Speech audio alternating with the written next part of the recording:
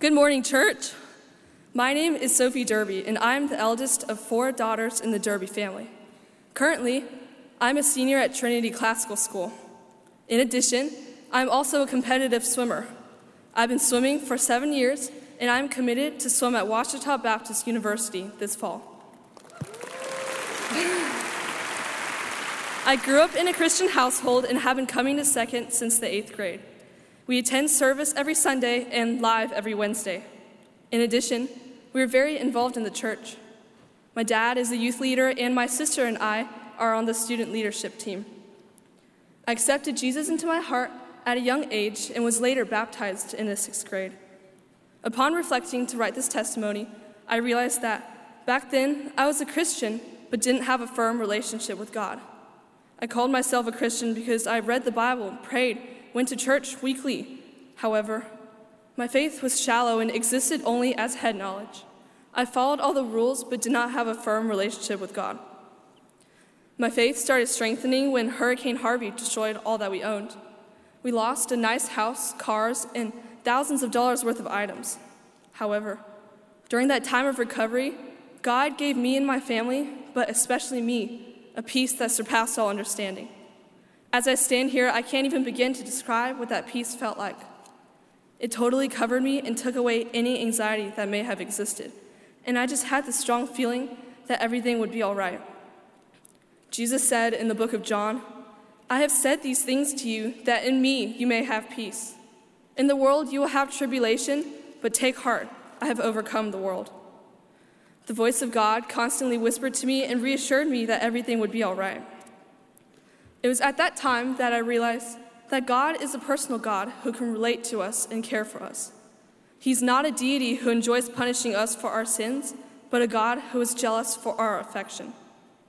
This is when I started to see my faith as a personal relationship with God instead of rules to follow and boxes to check. Now, I live my life for Jesus. Although it is difficult to do so, I seek to glorify his name through my thoughts, actions, words, and deeds. Colossians 3:23-24 is a motto for my life. It says, "Whatever you do, work heartily as for the Lord and not for men, knowing that from him you will receive an inheritance. You are serving Christ the Lord." Before my races, during competitions, I even try to remind myself that I am doing this for God's glory and I will do my best for him.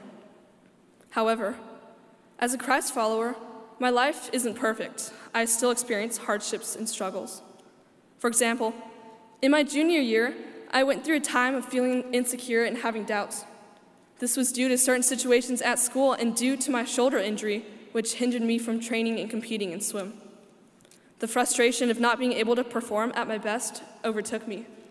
However, God revealed this Bible verse to me many times to reassure me that he was there for me. At first, this verse seemed very random, but after seeing it multiple times, even hearing it in a song, I realized that God was trying to speak to me. He stated to me in Exodus 14:14, "The Lord will fight for you. You have only to be silent." And indeed, he fought for me. He gave me not only peace, but also healing both physically and mentally. I emerged from that season of life deeper rooted in God's love and in his presence. God helped me to refocus on him and base my worth on him instead of on swimming or on relationships. That was last year. Currently, I have not been focused on my faith 100%. Although I'm still attending Bible study and live, when I go home, I leave my Christian self here at church. I go home the same sinful person I came as, completely unchanged. I've not been diligent with doing my quiet times in prayer. Instead, I've been filling my time with frivolous things that distract me from God's truth. These things range from swimming to boys to even schoolwork. While these are all wonderful things that God has created, for me to put my heart in them is to worship the creation instead of the Creator. Putting my time and energy into it only satisfied me for a little while, leaving me craving for more. After going through this vicious cycle many times, I realized that I was stuck. I had been trying to control my own life instead of entrusting it to God. In reading through my commonplace book of quotes for an assignment, I came across something very relatable. St. Augustine's prayer from his book Confessions hit home for me. He prayed, "O God of hosts, turn us and show us your face, and we shall be safe. For whenever the human soul turns itself other than to you, it is fixed with sorrows, even if it is fixed upon beautiful things. After reading that, I realized that I had been filling my time with earthly things, and I longed for something greater. While God has blessed me with lots of things, I had been focused more on his blessings than on God himself. This has led me to see that I need to refocus. We all have a God-shaped hole in our hearts, and nothing else in the world except for his love can fill that hole. St. Augustine also said, "You have made us for yourself, O Lord, and our hearts are restless until they rest in you." As I restlessly searched for things to fill my heart with, I was blind to the obvious truth in front of me. God's love is the only thing that can fill that hole. I have come to realize that throughout my Christian walk, I will have what seems like cycles of spiritual highs and spiritual lows. However, this is untrue because God is never distant from me. He is always near and willing to speak to me. Through the last couple of months, it was not God who seemed distant, but it was I. At Live, on a Wednesday evening, he spoke to me directly through a song. The lyrics sang, "I need you more than the air that I breathe. You've captured my heart every beat, you're pulling me closer. I need you. All that I am at your feet to pour out my love and to praise you over and over. The more I know you, the more I want to, and I can't get enough." I realized that I needed to break that cycle. I cannot successfully run my own life without Jesus. Jesus needs to take the wheel. Through praying and doing my devotionals consistently, I have broken that cycle. Through coming to church and worshiping at Second, God has strengthened my relationship with him. If any of you ever feel like you're going through a hard time in your life, I want to encourage you that God is there for you. No matter what you're going through, I can say confidently that the Lord will fight for you. What he has started in you, he will finish. Paul says in Philippians 1:6, "Being confident of this, he who began a good work in you will carry it to completion on the day of Jesus Christ." It's not about being a good Christian or a bad Christian, but about our pursuit of God. God will never abandon you. Just reach out to him in a simple prayer. He is there to listen.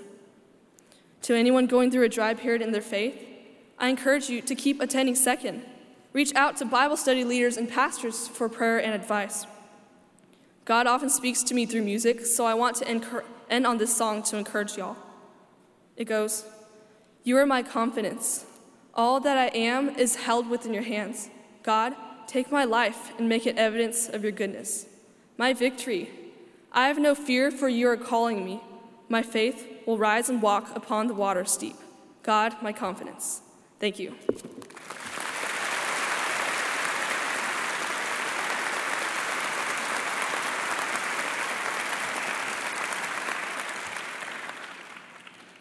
Hello, my name is Joseph Diarra. I'm a senior this year, and this fall, I'll be attending Texas A&M University. Whoop! My favorite novel is The Dreamer by Pam Ryan. I hate raw spinach, and I love the band For King and Country. Remember that last one. My family has attended Second Baptist here for almost as long as I can remember, so I'm honored to have the Lord speak through me today.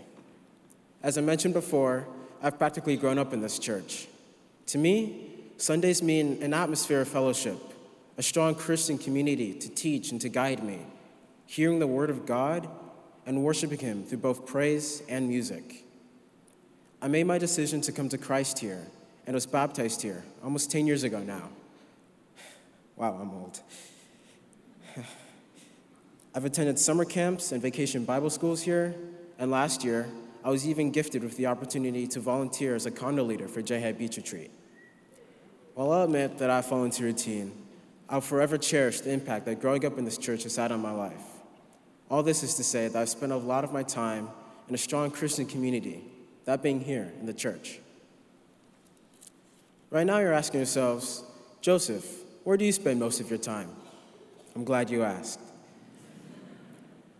At home, obviously, and here at the church, both Christ-centered places, and also school, public school.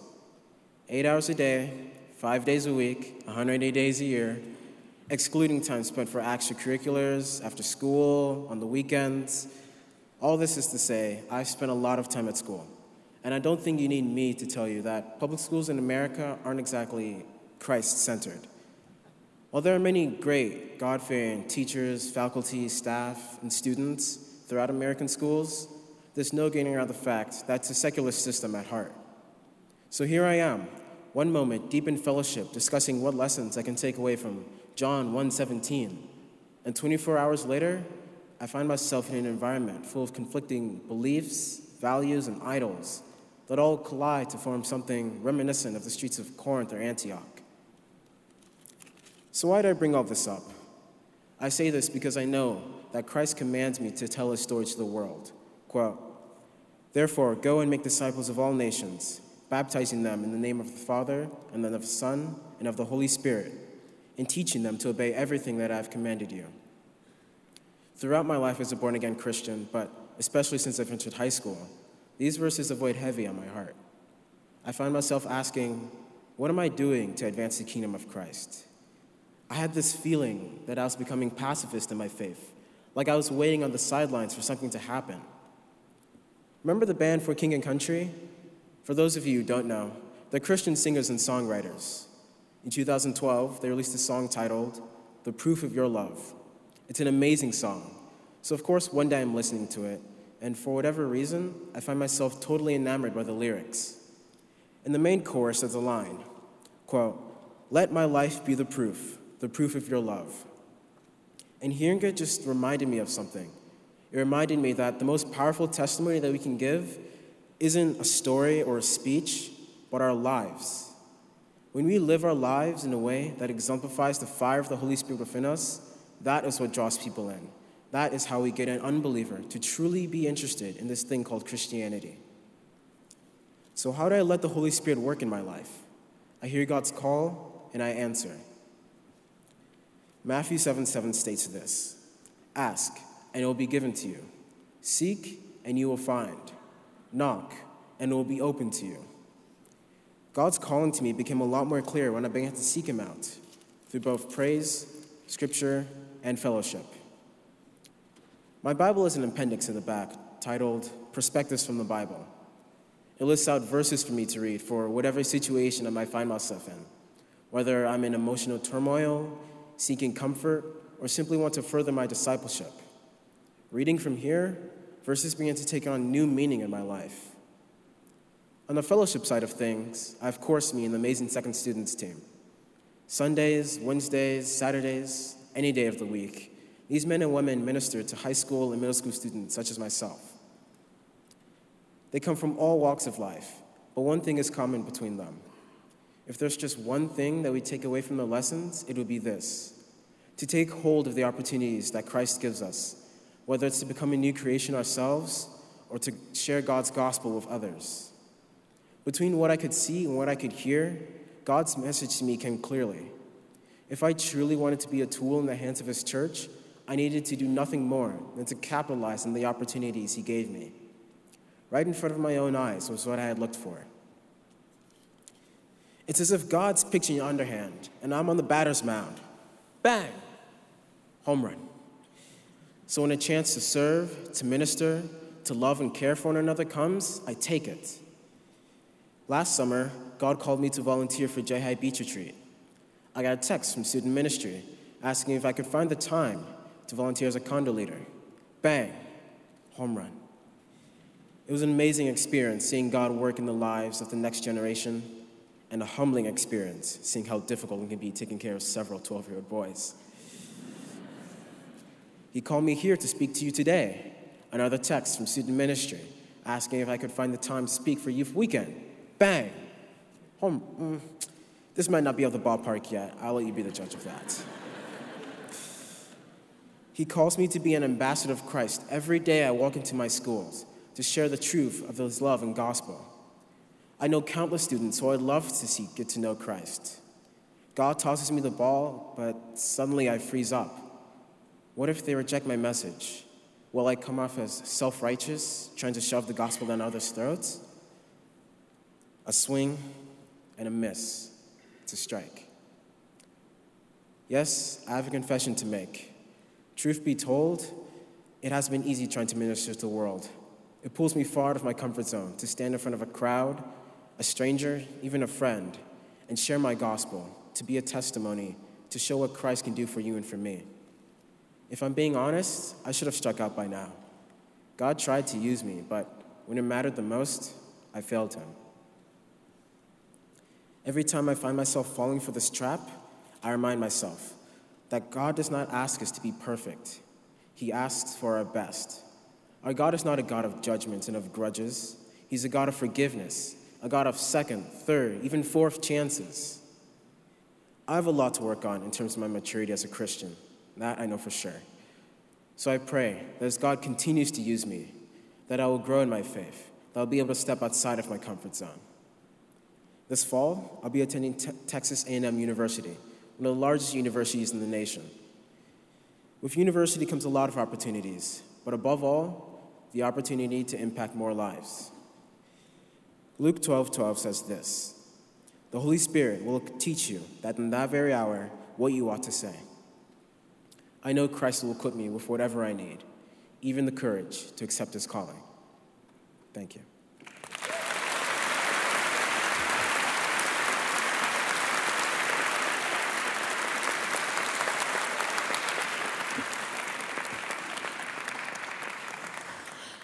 Good morning. My name is Kendall West, and I am one of 17 seniors at Trinity Classical School. I have attended Second Baptist Church for 14 years. In fact, my parents met on a bus at a Second Baptist singles retreat.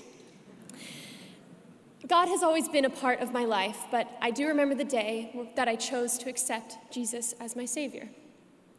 At 6 years old, I found myself in a Bible study confronted with the question, is Jesus the boss of your life?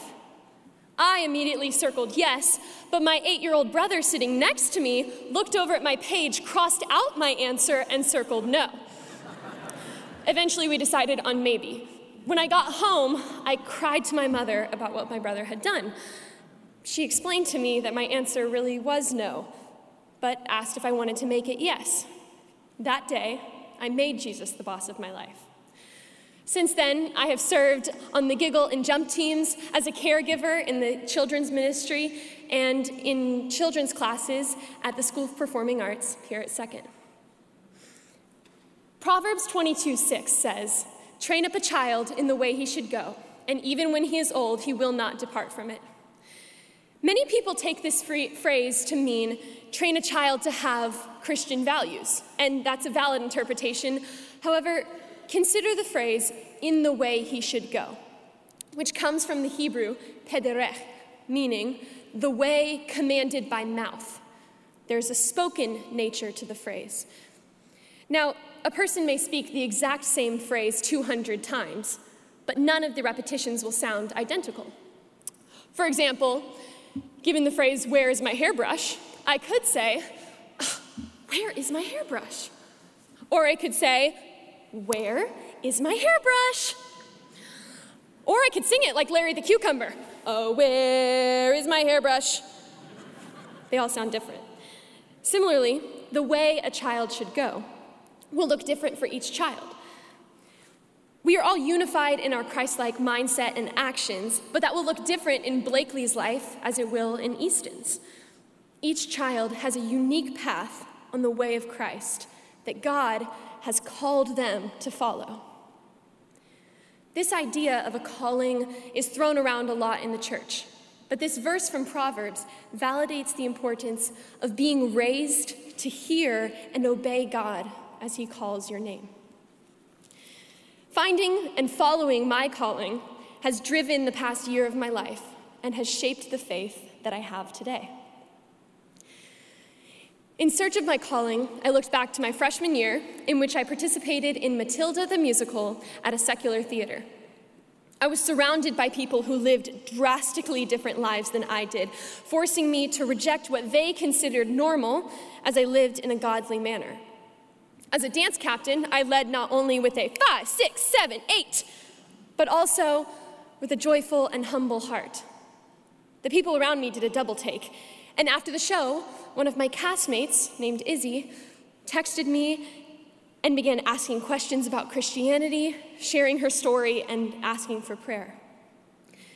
2 years later, Izzy told me that soon after we began texting, she had given her life to Christ, and she believed that God had put me in her life to be the light that she had so long been blind to. Though 156 miles separate us now, Izzy and I still turn to each other in times of prayer, praise, and petition. Seeing how God moved through me was simultaneously uplifting and humbling. But as I recollected this blessing last year, my calling became clear. God has used me in theater, and the work he has for me is not done yet. In the fall, I will attend Abilene Christian University to double major in musical theater and mathematics. I have heard all of the stifled exclamations and seen all of the shocked and slightly concerned faces when I explained my two contrasting majors. And no, I didn't just throw that math degree in there last minute. Calculus is calming, and I'm sorry if you disagree. Needless to say, many hours of worry, thought, and prayer went into my career decision. Eventually, I was convinced by an argument made by the philosopher Soren Kierkegaard in his meditations called Fear and Trembling. Kierkegaard used the example of Abraham's sacrifice of Isaac to understand and analyze true faith. He came to the conclusion that true faith requires two decisions. First is the decision to recognize that your greatest material desire is completely impossible, and to relinquish all hope of it. Second is the decision to believe against all odds that God can and will fulfill that desire for the sake of his kingdom. In Kierkegaard's analysis, Abraham knew it was impossible both to obey God and to have his son Isaac live. Still, he chose to have faith that because of his obedience, God would save Isaac. There was no basis for Abraham's belief, and yet he stood there with a knife to his son's chest, knowing that he would still be the father of many nations through Isaac. It sounds absurd, but true faith, believing without seeing, must be. In fact, Kierkegaard called true faith belief in the absurd. Kierkegaard's conclusion made me realize that I was afraid to have true faith in my calling. I wanted to hold firmly to my biblical values, pursue academics, and spend years professionally telling stories on stage. But that all felt impossible. Kierkegaard showed me that knowing that what I want is impossible and sounds absurd and that only God can help me achieve it is the first step to believing that it will happen. So I chose to believe in the absurd. I chose to face the fear of my own dream, knowing that God would handle every aspect of it. And I also learned that I had a faulty understanding of what I truly wished. My greatest material desire is not to be on Broadway or become a millionaire mathematician. It is to fulfill my calling. And that is why Kierkegaard's theory succeeds. Because when my will is aligned with God's, my greatest material wish is my calling. Abraham was called to be the father of many nations, and he needed Isaac to do that. So he had faith that he could remain righteous in God's eyes and see his son alive the next day. As I said earlier, I believe that my calling lies in the theater. And I have faith that my initially terrifying degrees at Abilene Christian will help me fulfill that. I have faith that now that I've made myself available to God, he can and will use me. And I'm capable of faith like that because for the past 18 years, I have been trained in the way I should go, trained to follow my calling. 8 days ago, I became one of the first seniors to graduate from the School of Performing Arts here at Second Baptist. I have been singing, dancing, and acting in this church for over 11 years, whether that be in Giggle, Jump, VBS, Spa, or the Christmas show. Throughout it all, I have been surrounded by God-fearing, amazingly creative, and freakishly talented people who love me and who want to train me to become all of those things. I live with two selfless parents who consistently consider my desires and needs above their own. an older brother who taught me to live intentionally and think deeply, a little sister who follows my every move and inevitably puts a smile on my face, and a grandmother who taught me what it was to be a doer of the faith instead of just a hearer. I have a family, a school, and a church that has seen me through every moment. And because of that, I can stand here today and say thank you to you all. You showed me the way, and I am ready to embark upon my journey with the assurance that I have been well trained in the way I should go, and the hope that through the years, I will not depart from it. Heavenly Father, thank you for allowing us to gather here and study your word. I pray that you continue to change our hearts and lives, and that we would go out and further your kingdom. In Jesus' name.